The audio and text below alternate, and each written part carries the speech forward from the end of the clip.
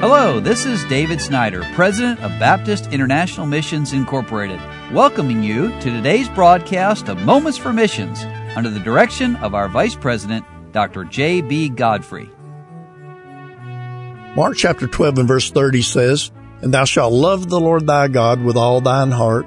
And let me tell you about some folk who do that, who love the Lord, and that's Christopher and Ivy Hurst. And they're missionaries in Antipolo City in the Philippines, and that's up on the mountain overlooking Manila in that area. Now, I remember the Hursts when God was working on them about going to the mission field.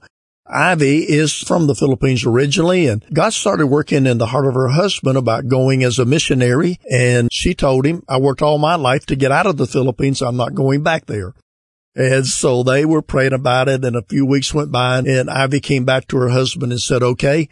And of course, she's a nurse. She said, "Here's what we'll do. I'll work. I'll send you money. You go to the Philippines."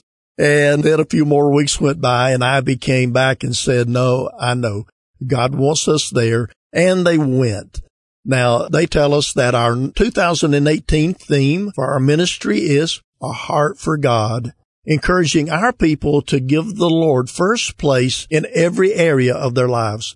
And it's been exciting to see God working in the hearts of some members as they willingly serve Him.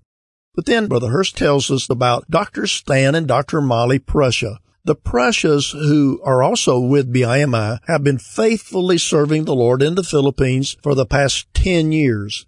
God has used them on the islands of Cebu and Mindanao through medical missions, teaching scriptural science, soul winning, and many other ministries, and the Lord has now directed them to the Manila area, and we count it a privilege and a blessing to have them working with us in Antipolo City at Metroview Baptist Church. They have jumped right in and have become very involved in many areas of ministry. And then they also tell us about their children's ministries. They said back in February, Tom and Chris Gear arrived to spend almost a month with us here at our church to help our people improve in all of our ministries to children. They watched, participated, gave great insight and advice with regard to working with children.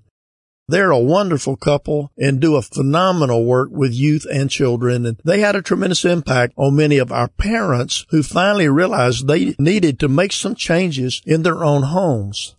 And then, of course, they say we held a fun day for children and had over 200 in attendance. It went very smoothly, and the children had a great time roasting hot dogs, playing games, hearing about God's love for them.